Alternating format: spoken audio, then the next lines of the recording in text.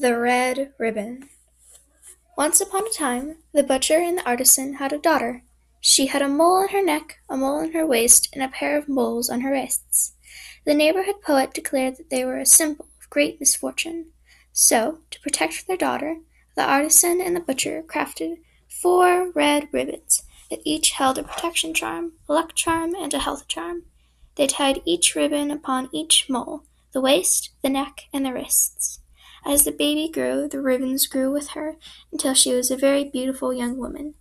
Quickly, suitors flocked from the village to try and woo the young maiden. The young maiden found herself in love with one of her suitors, and they promptly started courting. However, the foolish suitor was confused as to why the maiden wore her red ribbons every day. When he asked her about them, she made him promise he would never touch them. But the foolish suitor was so very foolish, so that one day he snuck up behind the maiden and swiftly untied the ribbons around her. Promptly her head fell to the ground, her torso and her delicate little hands followed suit, and her horrendous corpse lay dead in the field before him. Later, wolves leapt from the nearby forest and gobbled up the maiden before retreating back from whence they came. The foolish suitor would not return home with his love.